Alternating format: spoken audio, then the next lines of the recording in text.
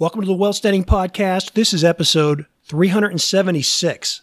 Today is June 16th, 2022. I'm your host, John Pugliano. I'm also the founder and money manager at investablewealth.com.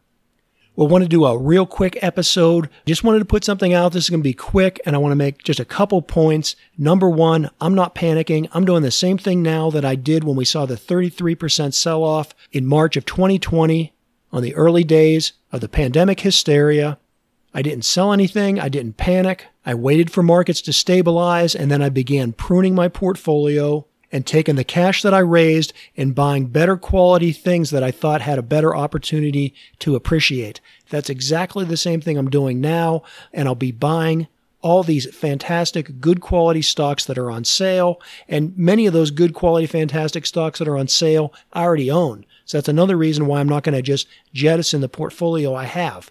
Now, does that mean that things can't go another 5, 10, 15% lower? No, they absolutely can. I don't know when we'll get to a capitulation. I don't know when we'll get to a bottom. But at some point we will, because my bottom line is that I know there's going to be bumps along the road. I know there's going to be sell-offs. I know there's going to be fears and panics. But long term, I remain very optimistic about the U.S. economy. And specifically to the sell-off we're seeing now, I do think it's well overdone. And I'll just point out one company, and that's Disney. Take a look at Disney today. Look at where its price is, and you'll see that Disney today is as low as it was on March 23rd, 2020, at the very depths of the market bottom from the pandemic hysteria. I don't know if that's calling in a bottom for the whole market. I'm not saying that Disney can't go any lower. But when I look at a quality, well-run company that's broadly diversified in creating content and products, and I look at the way that that company has been driven down in price, I think more than anything, it indicates irrational selling than a lack of value on the part of Disney.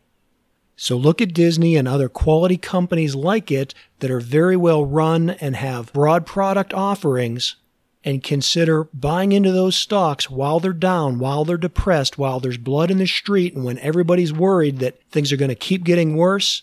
Well, I don't know. Maybe they will, but I think in the long run, quality companies like Disney are on sale, and at some time in the future, they'll be strong, appreciating assets. Again, I don't know when the markets are going to capitulate. I have no idea where the bottom is. We're seeing the S&P 500 right now at its 3-year moving average. More volatile indexes like the Russell 2000, the small caps, they're down at their 4-year moving averages. Can they go lower? Absolutely. But from a historical and a statistical standpoint, these are amazing buying opportunities.